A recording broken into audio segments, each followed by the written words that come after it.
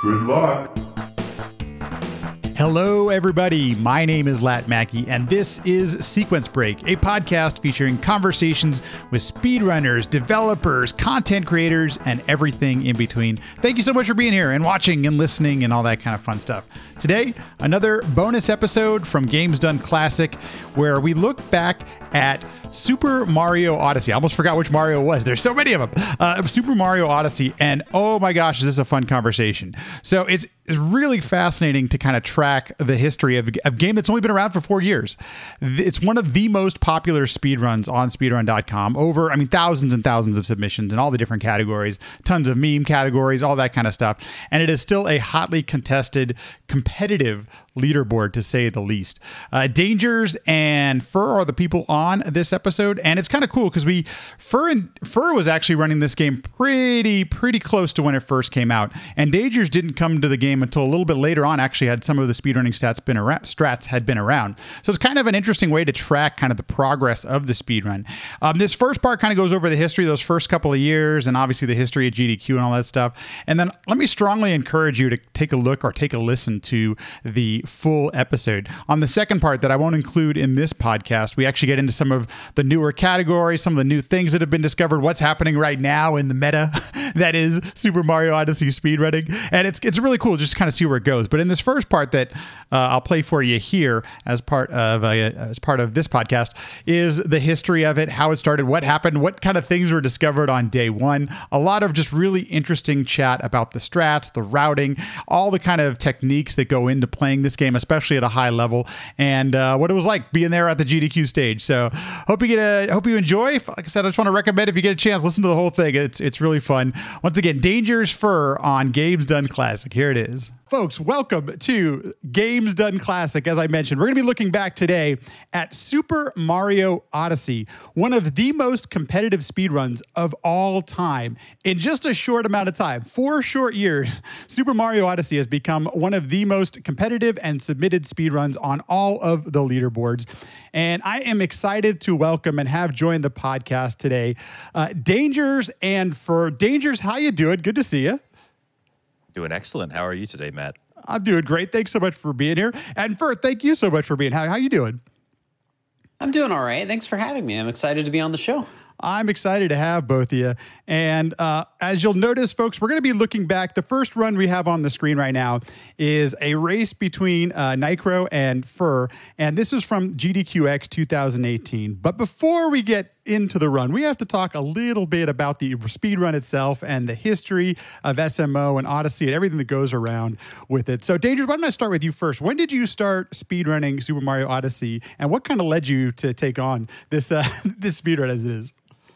Well, this is actually a really interesting question for me. I feel like I was a little bit of a late bloomer to the whole Super Mario Odyssey thing. Like, Odyssey was the brand new Mario game, and Mario games kind of have a reputation for being really good speed games and stuff. So, like, the speedrunning community hopped right on Odyssey when it came out, right? Like that, like as soon as Odyssey came out, everybody was speedrunning it. I actually wasn't even on Twitch. I was pursuing like cooking as a career, and I was kind of like minding my own business, didn't even know that this was happening or anything like that. It wasn't until like April or May of 2018 that I finally kind of hopped on board, and it was basically just like something put me out of work for a little while.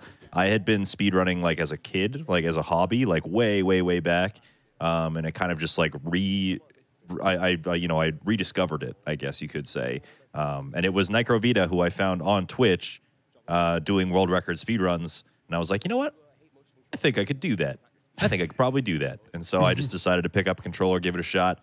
And, 3 years later, here I am. So and the rest is history, as they say. How about you? What is your experience with Mario Odyssey?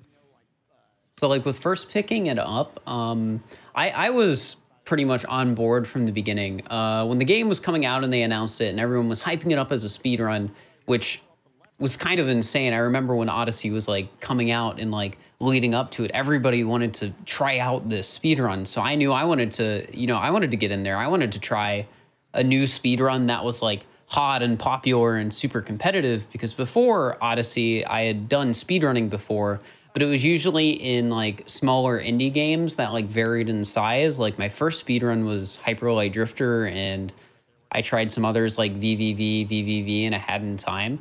But like Odyssey, like compared to those games, Odyssey was this huge thing. So in the beginning, I wanted to try it out. So within the first month, I was speedrunning it and trying to like get good at any percent and catch up to all these people who were like grinding day in and day out. It was kind of crazy. I'm glad you mentioned that because I can't remember a game being so hot as far as a speed run goes as immediate as Mario Odyssey was. And it's things like that where I kind of wonder if the game is just like they had to have, I always feel like the developers had to have had some thought or, put some purposeful things into the game that make it so good as a speed run. But the fact that it caught on so quickly, can't remember a game that's been like that. I mean, maybe either one of you have, but it seems like this immediately caught the attention of the speedrunning community, got a lot of people involved right away. Yeah, you're not wrong about that. I think, a lot of like AAA, especially Nintendo titles, tend to get that treatment right out at the beginning. Like, it's like, oh yeah, like we're going to play this because everybody, it's a Nintendo game. Everybody kind of flocks to those really fast. But again, like I said at the very beginning, nothing quite captures the speedrun essence quite like the platforming Mario games do. And even if a game is speedrun by people like ambitiously at the beginning, it tends to taper off quite quickly because not every game is like perfect for the grind mentality, the whole like pushing things down. Like I remember Pokemon Snap coming out, for example, the brand new one, like last year. That game came out, and there were a lot of people that were like, "Yeah, let's try and speedrun it." It was kind of like more of a joke, though. You know what I mean?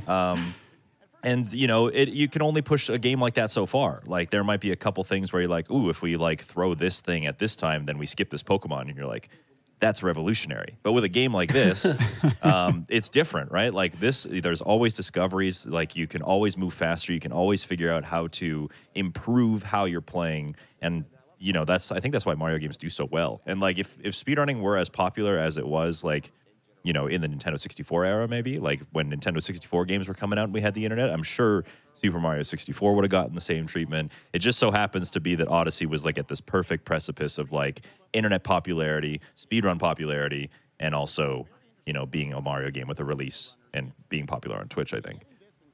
Definitely. So, I'm going to start with you. Go ahead. Did you want to say something? I'm sorry. Yeah. Yeah, go for it. No, I'm good. What was the question? Yeah, so I was going to go with, what makes the speedrun so good? I got to tell you, I only have a casual experience with it, but it's basically one of my favorite 3D platformers I've ever played. I had this, I think like a lot of people, because the game got popular, the experience with it as far as platforming go is just, there's no real, Mario 64 is kind of comparable, but I still feel like this is like just pure platforming perfection. Tell me about the speedrun and what makes it so good. Well, I think the first thing to bring up, and this sort of applies more when the game was new, it was a very open-ended game to tackle, like especially from a routing perspective. And each of these like kingdoms you have to go through, your goal is to collect a set of moons, and then once you get like that set of moons and get enough, sorry, I'm tripping over my words here. Once you get enough moons to go to the next kingdom, you can just go. You don't need to clear like a story objective or anything like that. So like figuring out a route that sort of just works was like something that was constantly changing for a very long time. And even like recently, I don't remember exactly when the last route change was in any percent, but it wasn't like 2 years ago or something like that. It's been something that's, people keep finding like new things or new ways to like do small bits of movement or like tackle different challenges. So I think that's just one of the things, but there's even more to it than that, just because like the movement in this game is so like just very good, and there's so many like interesting optimizations you can make just from like figuring out how you can move from like point A to point B just like a little bit better. I know for both you and Dangers did a fair amount of grinding on this game for quite a while. And so, Dangers, I'm going to throw it over to you. What kind of makes the speedrun of this different or stand out to you as opposed to maybe other speedruns you've tried or other ones you've seen and watched? Well, I feel like I'm kind of categorically a Mario speedrunner. I feel like those games kind of appeal to me. And I've noticed... when I started speedrunning like ages and ages and ages ago, I was kind of stuck on 2D Mario speedruns. I thought that those were like the perfect kind of package for a speedrun game because, there is a correct way to do a level, right? Like, if you're going to run through a 2D stage, you only have the one dimension to work with, and, well, I guess two. And you just kind of, you act perfectly in that level, and then you just win. And I thought that was like the perfect format for a speed game. But then when you go into 3D, I realized, you're allowed to make some mistakes in the 3D space, but it can still be impressive. And so, Odyssey kind of takes that one step beyond even. And not only is it like a really good speed game because there is so much optimizing that you can do, it goes one step beyond and even says like, it's also quite an easy game to get into. And because the moveset is so versatile, the ceiling for improvement is like way up here. Like I wouldn't even say even the best runner in the game has like perfect mastery over absolutely everything you could possibly do. You know what I mean? So that makes it very captivating. That makes it very addictive. And the whole idea of speedrunning in general is just adding replay value to games that maybe don't have it necessarily. I think that's probably like the most enticing thing about it, right? Is like when you play a Mario game, if you collect all the moons, you know all the puzzles, you know how they all work. You could play the game through again like casually, you know what I mean? But you're not going to have as much of an enriching experience playing it the second time because you're going to know what to do, right? So speedrunning adds an external reason to keep playing, I guess, and that's probably what makes it so satisfying. And I think that because Mario game doesn't typically get viewed as a competitive game, getting good at it is kind of impressive when you get to this level. So I think that's an interesting thing to note moving forward as well here is that even the best in the world at this game, current world record holders, there's always still room for improvement. And I agree with you. I think that's the thing that really sets 3D Marios and especially this game apart is that there's always rooms for improvement. And quite often I hear or I see in commentary of, a world record run or something of that nature that, oh man, I didn't optimize my movement here. This could be optimized a little better. Always places to save time. And I think that's one of the things that makes the run endlessly fascinating to watch. Now, I want to bring up, thankfully for GDQX, we can actually see your hands here, and you can see Nicro is using it looks like the Pro Controller, and Fur, you're using the Joy-Cons. What are what are some of the basic things to know and learn if you're curious about like picking up the speed? What are some of the basics as far as the speed run tech type of stuff goes? Well, since the controllers got brought up, if you're just running a category like any percent, it really doesn't even matter. And I mean, heck, even if you're running one of the longer categories, having those like the controller options are mostly just like down to preference at the end of the day. Like most of the people who run Odyssey run on Pro controllers, so I'm kind of the exception there running on Joy-Cons. But so when it comes to like first picking up the speedrun and like what do you want to learn, well, I feel like one of the, this is really basic, but one of the good things to, just sort of get used to is, cap bouncing. Because I feel like bouncing off of Cappy, whenever I see people playing this game casually, it's not something people are very good at utilizing or doing without, freaking out or falling off of the level or something. So I feel like that's probably one of the first things to sort of, get a hang of as you're just sort of starting to learn how to move Mario faster and faster. And then, there's not really too many, specific tricks as a beginner runner you'd necessarily need to learn. Moon skip is a really big one because that saves literal minutes. Mm-hmm. But there aren't really many small movement things. There's roll canceling, which is pretty useful, but I feel like that's one of the strats that's harder to utilize, and unless you're, getting down to an hour and 10-minute range or something like that. What are you thinking, Dangerous? What are some of the things to learn?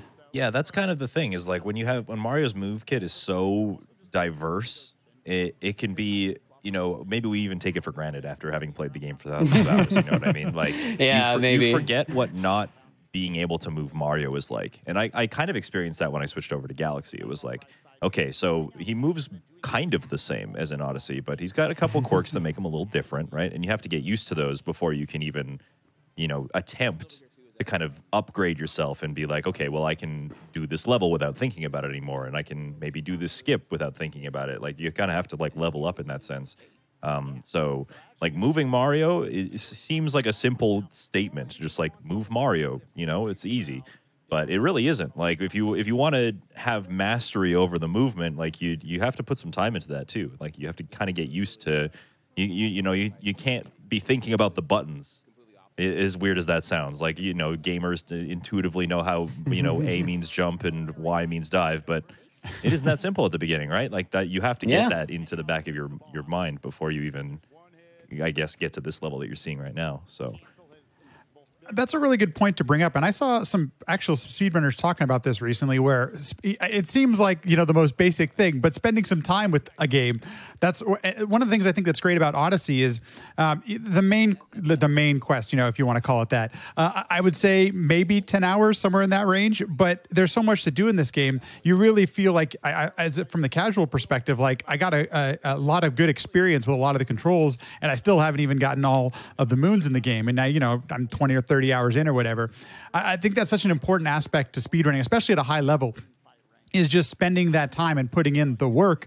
And I think it really, especially for a game like this, where, the movement is so important to saving time and to moving faster and all that kind of stuff. So it's a really good point. You brought it up, and I think it's kind of interesting to track some of like the big discoveries in this game. And Moonskip, I remember just being a huge deal when that first came around. What exactly is it, and how does one pull it off?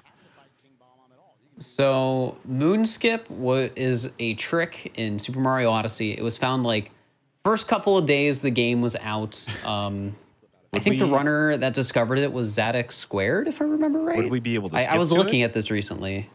What? Would we be able to jump to it really quickly? And yeah, sure. Actually, yeah. That's towards the end, right? Yeah. Yeah. Probably the last 10 minutes. Just a little bit more. Hang on a sec here. Did I skip it Ruin, already? No, keep going. Thank you for bearing with us as we try to get over here because it's okay. Here we go. Okay, so Fur has already done it, but Nicro is doing it now. Nicro was on it. There we go. Okay. Right where you just were. Right here. Nope. Nicro's got to move a little bit forward. Fur's got to move a little bit backward. You can choose. We'll go with Furs. Oh, here we go. Cool. There we go. Okay, perfect. All right, yeah, so it'll be coming up here in a moment. So basically what's going to happen is, on my perspective, I'm going to ground pound on top of the Sphinx, and then I'm going to do a cap bounce up the wall, and I'm going to wall jump in a very specific part of the wall, and that's going to let me wall jump on this other wall over there, and it lets us skip this entire section in Moon Kingdom that takes like literal minutes to get through, since Moon's a very linear level, and like our only goal here is to get to the end. It doesn't matter if we actually do that part or not. So it's a pretty useful trick, and it's a bit trickier than it looks because the game does not want Mario to be able to wall jump at like walls that are like 90 degrees from each other. But because of the like jagged edges of the cliff face there, we're able to sort of just jump up it anyways if we do it in the right spots. That was a trick that was discovered on day one, by the way. Yeah, it was really early. Yeah, and it's great because the opposite, like the thing that you are avoiding, you're going to see it come up on Nicro's screen here too as he rolls up. Is this like I kind of call it like the victory road of Super Mario Odyssey because it's the same kind of concept. Is like you're getting to the last stage of the game. The only thing that kind of stands in your way is the final boss, but we're going to put like a daunting kind of platforming challenge in your way, and that's the Moon Cave, and that's like this place with lava, and it probably like, I think the world record for getting through the Moon Cave from start to finish is like 2.5 minutes or something like that. So that's the fastest that you can do it, right? But most people are going to take like 3.5 minutes. There's like a whole other boss fight in there. So the fact that we can just kind of jump behind it like this, right out of the gate, right from day one, was like a huge deal. What's the kind of like the trick to learning the trick? And I know that kind of sounds strange, but from a casual play, like I remember struggling really hard to jump off of 90-degree walls, like, and I'm curious, what are the things you actually have to do? Because I remember this being really challenging, having to jump off walls. Yeah, this is where like, learning speedrun tricks has a lot to do with kind of, having an intuition about the game and also just being a lot more keen to cues. It was like when you go from just playing casually to speedrunning, you start to dissect the game a little bit. You start to look at it differently. And that's just kind of how it works. For this trick, that I couldn't explain it any better than that, really. Like, for that trick to work, you have to basically get your wall jump to line up on a specific portion of the wall. And if you want to do that consistently, you have to be like looking at the wall, because the wall's textures are always going to be the same. So you're like, okay, I need to line up with this texture. And then I'm going to throw my cap against it and wall jump. And that should allow me to get the second wall jump. Like, it's all about like using what the game gives you as feedback to be able to do it more consistently the next time. I'm going to take us back here and get us back into the run. And let's start talking a little bit about here we go, New Donk City. Perfect. Let's take us about the any percent category. And I noticed that the estimate for this run in 2018 was an hour and 7 minutes. What is the state of the speedrunning at this point? And I guess tell us a little bit about the any percent category. How was it routed? How did you kind of get to this point as far as any percent goes? And I guess I'll start with you, Fur, because you're the person running it on the screen. So any percent today or any percent back let's talk about it then, and then we can compare it later. Yeah, back then. So back then, I mean, it was definitely different. I think at the time this run happened, I think I was 9th place in any percent, and Nicro was 2nd. I'm trying to remember what world record was, because this was late 2018. If I remember correctly... So, I don't know if Nicro had world record at the time. Did he? No, Nicro didn't have world record at the time of this run. It might have been Sui. It might have been Sui Saga. Yeah, that's true. Yeah. But possible. I don't. What would it have been? It might have been like a. It was probably a low 101, high 100, I think. If I'm remembering, I'm gonna try and look back here. I'm going through speedrun.com as fast as I can. I should have had that data up. My bad. Sorry. That's all right. Let's see. It looks like, and 30th. It looks like it's loading. Thank you, SRC. Taking its time, of course, while we're live. Perfect. It's not going to go. This is what happens when you have thousands of, like, the Super Mario Odyssey leaderboards, by the way. I feel like they take one of the longest ones to load. Looks like Russia was first place in 2000. Oh, this is 19. My bad. Wrong year. October 1st. I'm going in the Wayback Machine. That is also a good way to do it. SRC has a really cool function now where you can actually do it by date. But I know we were we obviously weren't at the sub 1 hour mark, and I think that's okay. Nicro was the was the world record holder. Really? Chaos was in second. So, and Fur, you were both of you were top 10 at the time, because it's part of the announcement. Yeah, so. I know I was top 10. But I could have sworn Nicro was second. It was probably changing a lot around that time. It was Odyssey, changing a lot. Odyssey was so competitive, especially when it first came out in the first couple of years of it. I mean, it's even still really competitive now, but I remember there being points of time around when the GDQX run happened where there were 4 or 5 people that could probably get world record at a given time, which was kind of ridiculous. I just picked a time in the Wayback Machine that was like October 14th of 2018, and Chaos and Equan and Little Curbs all got a time on the same day. Oh my gosh. And Chaos got like a 100.55, and he was the world record holder at that snapshot. So yeah, it was very competitive. Very, very competitive in that first year. What? Definitely. Now, was it the movement optimizations? Did routing have anything to do? Like, what were the runners doing? Were you trying different things? I mean, what kind of things were you trying out that was impacting so much of this competitiveness? I'm trying to think back and remember, because I know a lot of it, because this game has always just been like, oh, it's movement optimization. People are getting better at, just figuring out how to move from one place to the other. It's not even necessarily like the route changes that are big time saves. But I don't remember if there was any major discoveries at this point, because I know there was a glitch, the moon clipping dangers. I forget exactly what we call that in Wooded Kingdom. Yeah. Do people just call it they just call it nut clip? Nut clip. Yeah. That was back in, I think, a few months before this, because that was when Odyssey was first showcased at GDQ on SGDQ by Nicro, I think. So, sometimes those big discoveries will happen and there will be 20 or so second time saves. But I think it's mostly just been movement optimization and the occasional route change or Yeah, because that's kind of how other this, discovery. yeah, that's kind of how these games work, right? Is like we kind of figure out what a route is going to be, and we test them. Like especially when the game is new, we test them and like we pit different moons against each other. This is a different Mario game, right? Like Mario games typically, they've been more like you enter a level and that level determines what star you're going to get, kind of thing. Like think Galaxy or Super Mario 64, where you know, you go into the level with one star in mind, and it's just like start of the level to the finish of the level, then you get spat back out, and then you go back in. Odyssey isn't like that. Like you collect a moon, and then you have like you basically continue the level from where you were already.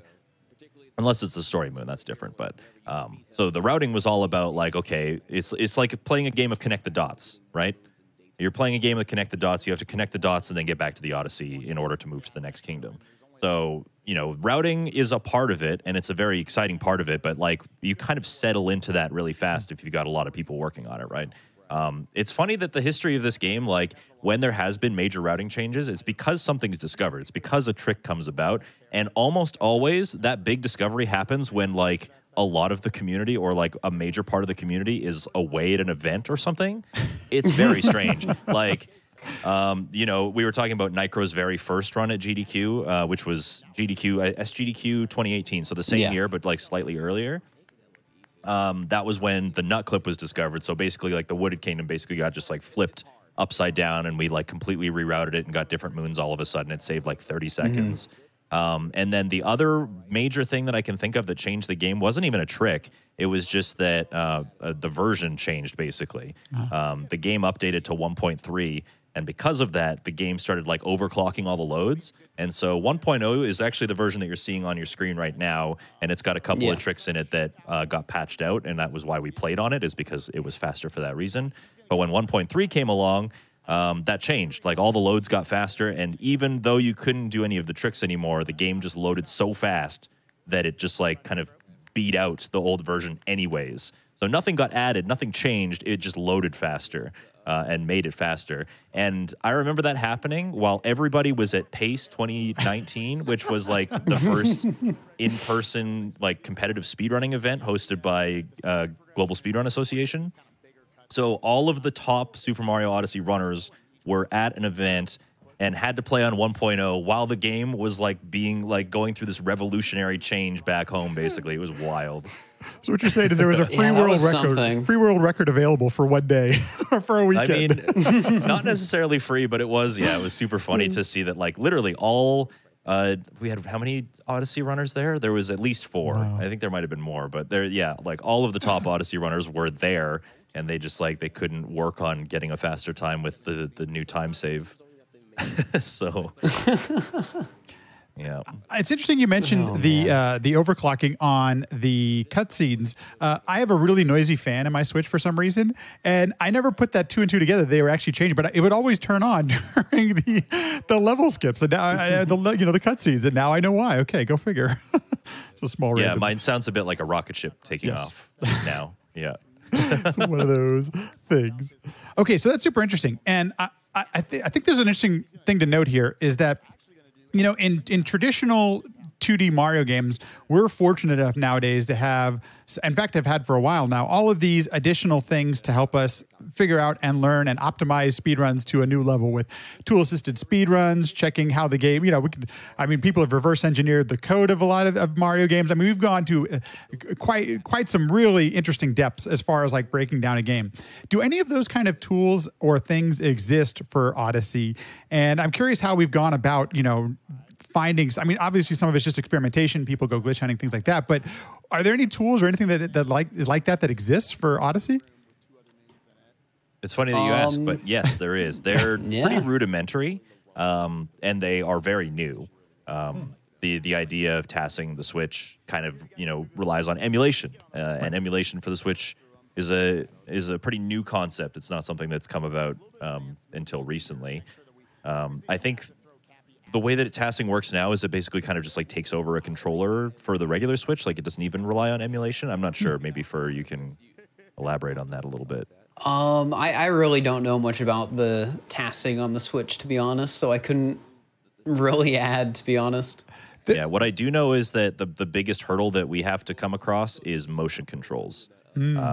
Because the motion controls are very like dynamic in this game. Like if you shake the controller to the left versus to the right, you can get the game to do different things. If you shake it upwards instead of downwards, you can get it to do different things. And so emulating that is a real challenge when it comes to, TAS or just emulation in general, which is why it's been so hard to kind of get the ball rolling on that. So it does exist, but I feel like a lot of the clips that do exist for it tend to live in the realm of, stuff that doesn't involve the motion controls. I think it's become a little bit more complicated, a little bit more available to do stuff like that. Like I think we can do up throws in TAS now, but nothing has been comprehensively put together as like a showcase for TAS. What we have instead is something that we call BTT, or Best Theoretical Time. Maybe Fur, you can talk about that a little bit.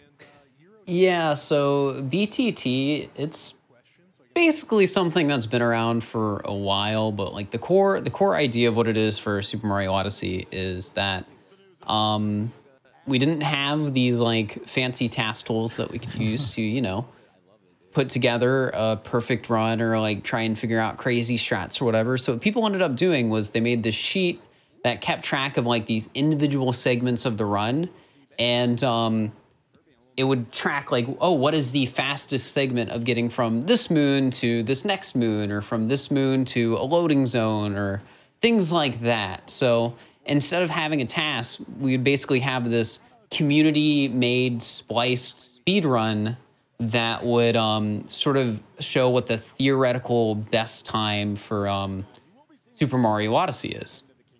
Yeah, so taking it kind of like one step beyond, like, when you think of a speed run, you think of like the splits that you've got. Usually you kind of like segment the run, in this case by the kingdom, but this Best Theoretical Time sheet was to the moon, or even like to the from one place to another or something. Like it was like very heavily segmented, but it's still humanly possible. So people would like grind out these like 5-second segments over and over and over again until they got something that was like what we considered at the time to be inhumane. Now that we've got the TAS tools, though, if you like, you can probably go on YouTube and search some of these for yourself. Now that we have TAS tools, some of the clips that are coming out of TAS are like disgusting. Disgusting. Yeah.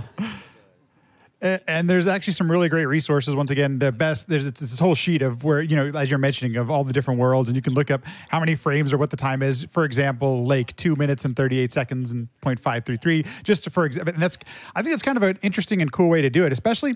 So as a speedrunner myself, I rarely have time. I don't have time, unfortunately, to do speedruns that are longer than an hour. So maybe if you're interested, or maybe you just enjoy grinding out something small, this is something you could actually contribute and be, because these aren't necessarily done by world record holders. I mean, a lot of these folks have, but I mean, it looks like this is a community effort to put together some of these best of segments, which is pretty cool.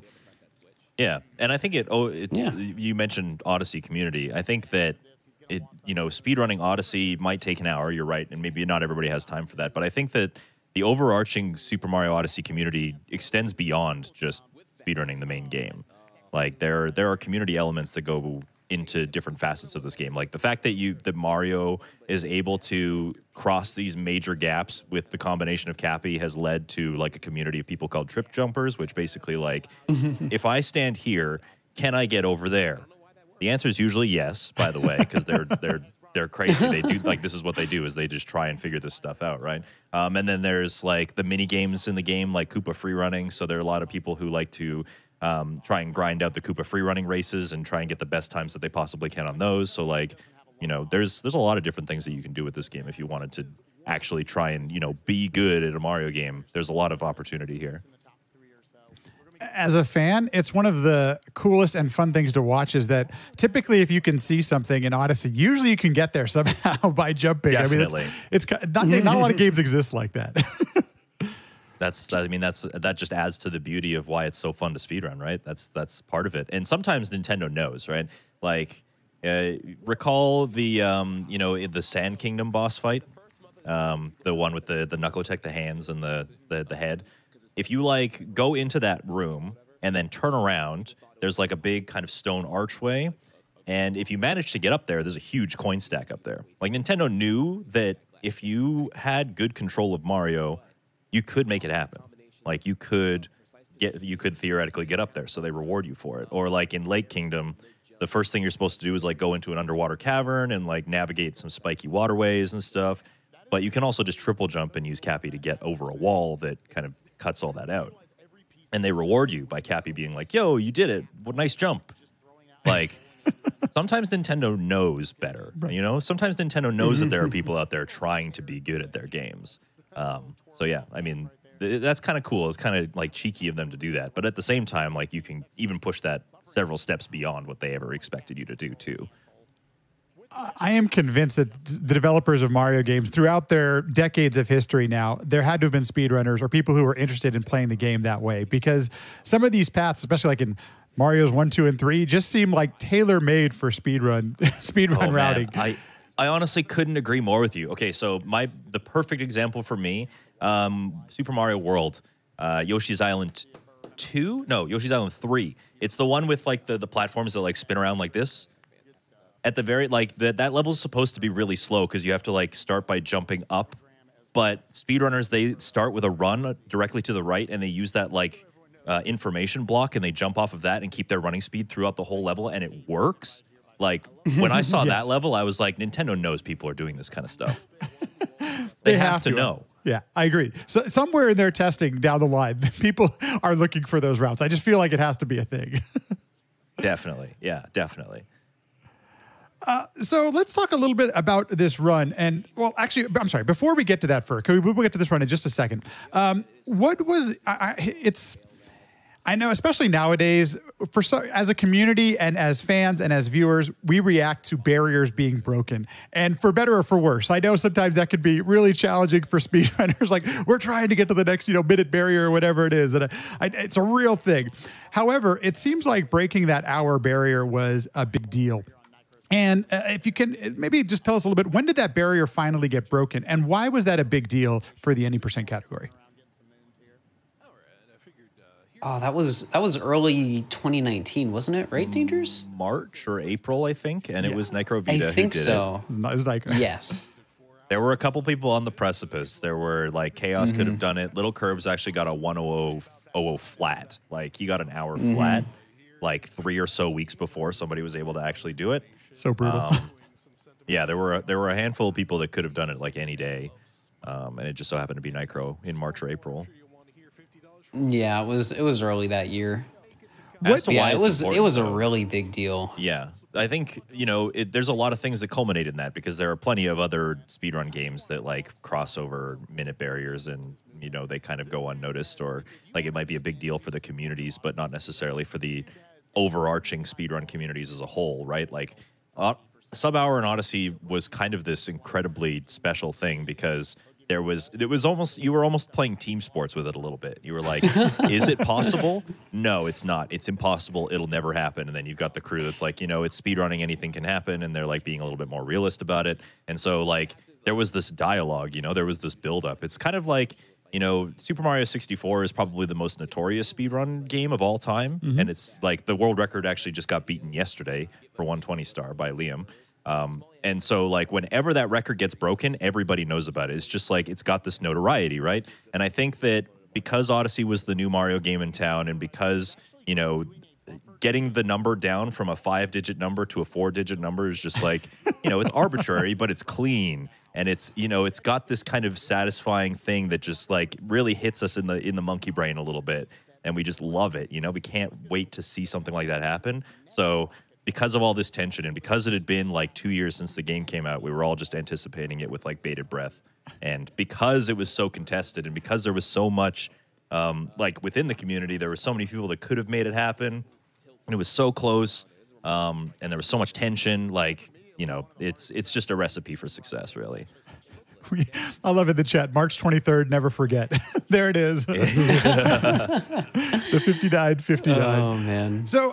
So this run, this is the one you're watching, folks, right now on the screen, is GDQX 2018. So the game is fairly new. I mean, and as we've already talked about a bunch, the speedrun out of it is evolving literally on a daily basis. with that being said, then for how do you prep for a run like this, where things are literally changing every day? Is this a lot of grinding? How do you prep for a run like this? I think since it was a marathon run, the main thing I was focusing on was like, all right, let's do some no resets. Let's finish runs, make sure I'm consistently getting, like decent times for like what Odyssey was back then. So that was my main goal. I think there was a few specific strats that I practiced as well. Like, I think I put a fair amount of practice into the Mechanoodle fight at the end of Bowser's Kingdom, because that's always been like a constantly evolving fight that's been pretty difficult since, day one, basically. And that was one of the things I wanted to make sure I didn't mess up, along with, a couple others. So it was mainly just like no resets and practicing the things where it's like, okay, this is hard, I don't want to mess it up. Yeah, and I guess you were in a unique experience because not only were you doing a marathon run, but you were doing a race as well. Indeed. In my experience, like when I go into marathon runs, I tend to view them as a showcase. Like, people are probably never having seen this before. So I'm going to go ahead and go all out. And if I take a couple extra, minutes even on something, it's not a big deal, because the whole goal is to kind of showcase what the game can do, because people have a perception of what Mario Odyssey looks like. I'm going to shatter that expectation. That's what I'm here to do. But when you're in a race, you kind of have to be focused on consistency as well. So that's a little bit of an interesting kind of addition to what you had to worry about. Yeah, for sure. For sure. There's a couple things that I find really fascinating about this run specifically at this time, because it really feels like it captures a moment in time for the community, mostly because we're seeing strats that some of them are obsolete at this point or have been improved quite a bit. I guess, are there any nerves, or are there any, what's it like stepping onto that stage? This was our first time having a GDQX, this Express event at TwitchCon. Could you take us a little bit behind the scenes, and perhaps with, playing in front of, tens of thousands of people and all that kind of stuff? What's that like? So I had already done a GDQ run before at this point, so I wasn't as nervous as I was the first time, because the first time I was freaking out. It was something I'd never done before. And I knew there was going to be tons and tons of people watching. For this, it was, the same sort of thing. But since I already had that extra experience under my belt, it wasn't, as scary. But I couldn't say I wasn't nervous, I definitely was. It's pretty cool seeing Spike and Tri-X on the couch there. Is there any, do you ever do practice with the commentators or anything like that for a run like this? Like, what's that side of things? Because we don't get a chance to, hear or talk about that at all, while the run's actually happening. For this run in particular, I don't think we really did anything beforehand. That being with said, practice. Dangerous.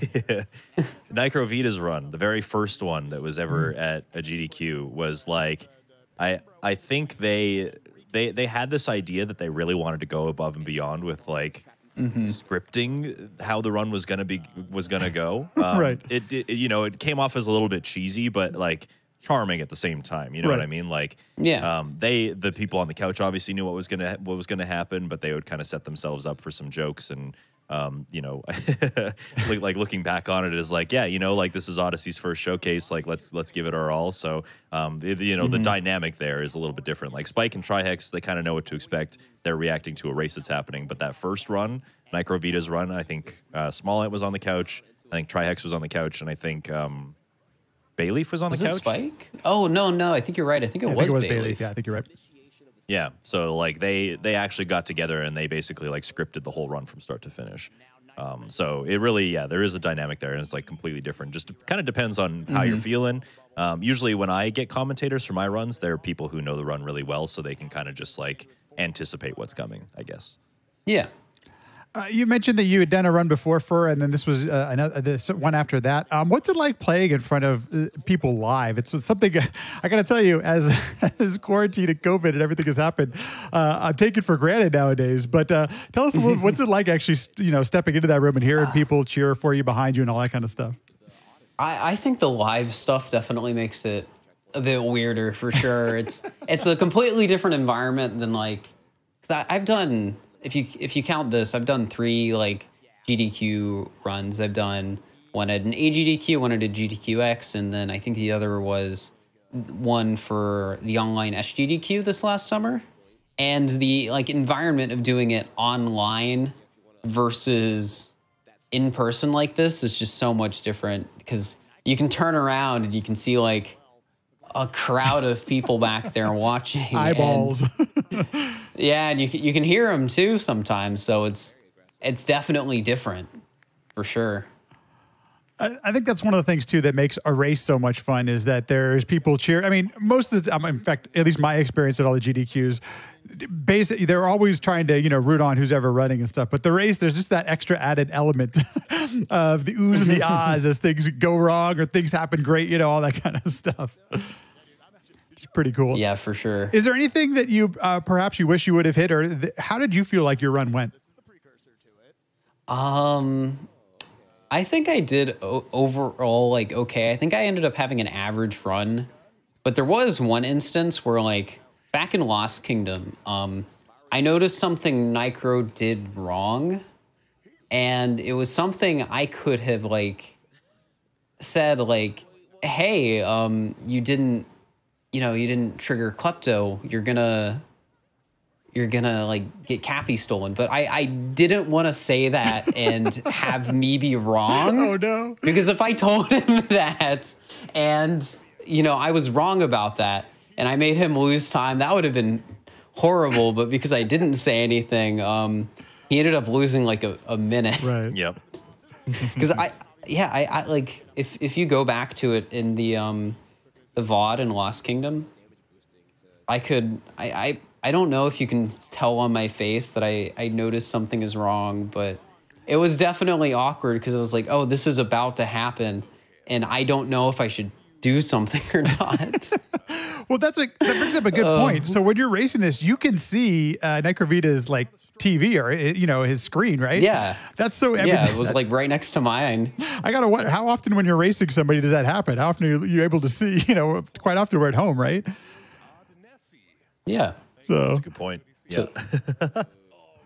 Very cool. I actually just thought about this too. So the Switch is wireless controllers. Mm-hmm. I know that when you're in the practice room at GDQs, the connection of the controllers is like, it's abysmal. It's very bad. Oh, really? Because you've got all of these like other wireless things going on. Yes. So sometimes your controller just doesn't have like a solid Bluetooth connection to your console because it's like, it's, so bombarded by all these other signals. Did you ever, like, when you were in that race, did you experience any of that? I don't think it was that bad for this run. I remember that being something I've, like, worried about in the past, or when I've, like, played on my Switch in the practice room at GDQ. It's been, like, a little, like, I guess, weirder than it is at home. But that's sort of just one of the things you have to be prepared for, get used to. Because even if it's not, like, a connection thing, if you're playing a game at GDQ, like you're going to be playing on like a different monitor, you're going to be in a different chair, you just have like this completely different environment around you. And it's like, it can be weird to get adjusted to like that new environment. Because again, you're not in the comfort of your own home. And I think one of the nice things about GDQX is, at least my experience when I was there, is like there's like 5 practice, TVs, whatever. It's a much smaller thing than typical take up the entire, conference ballroom at a hotel for GDQ events. So I think that helps out a little bit as well. Any last thoughts about this run specifically? Because I remember watching it and really enjoying the race, and I think it's pretty cool. It's going to set the stage where we're going next and what the evolution of Mario Odyssey speedrunning is going to be. But any final thoughts before we move on? Not really. I think we covered a lot of like the interesting and fun stuff with the run, and in regards to like this GDQ run in particular. So thanks everyone for listening, watching, viewing, liking, subscribing, and sharing. All of that stuff goes a long way to helping out the podcast. If you'd like any additional info, you can go to sequencebreakpodcast.com. All of our past episodes, everything's on there. You'll find everything there. If you'd like to watch live, follow the Sequence Break Twitter. That is Sequence Break PC, and you can join in, ask some questions, watch the whole thing live. It does happen. It's not really a set time, but I do post when I go live. Everything else, If you have any questions or anything like that, podcast@sequencebreakpodcast.com. Thanks for listening, and I'll see you in the next one.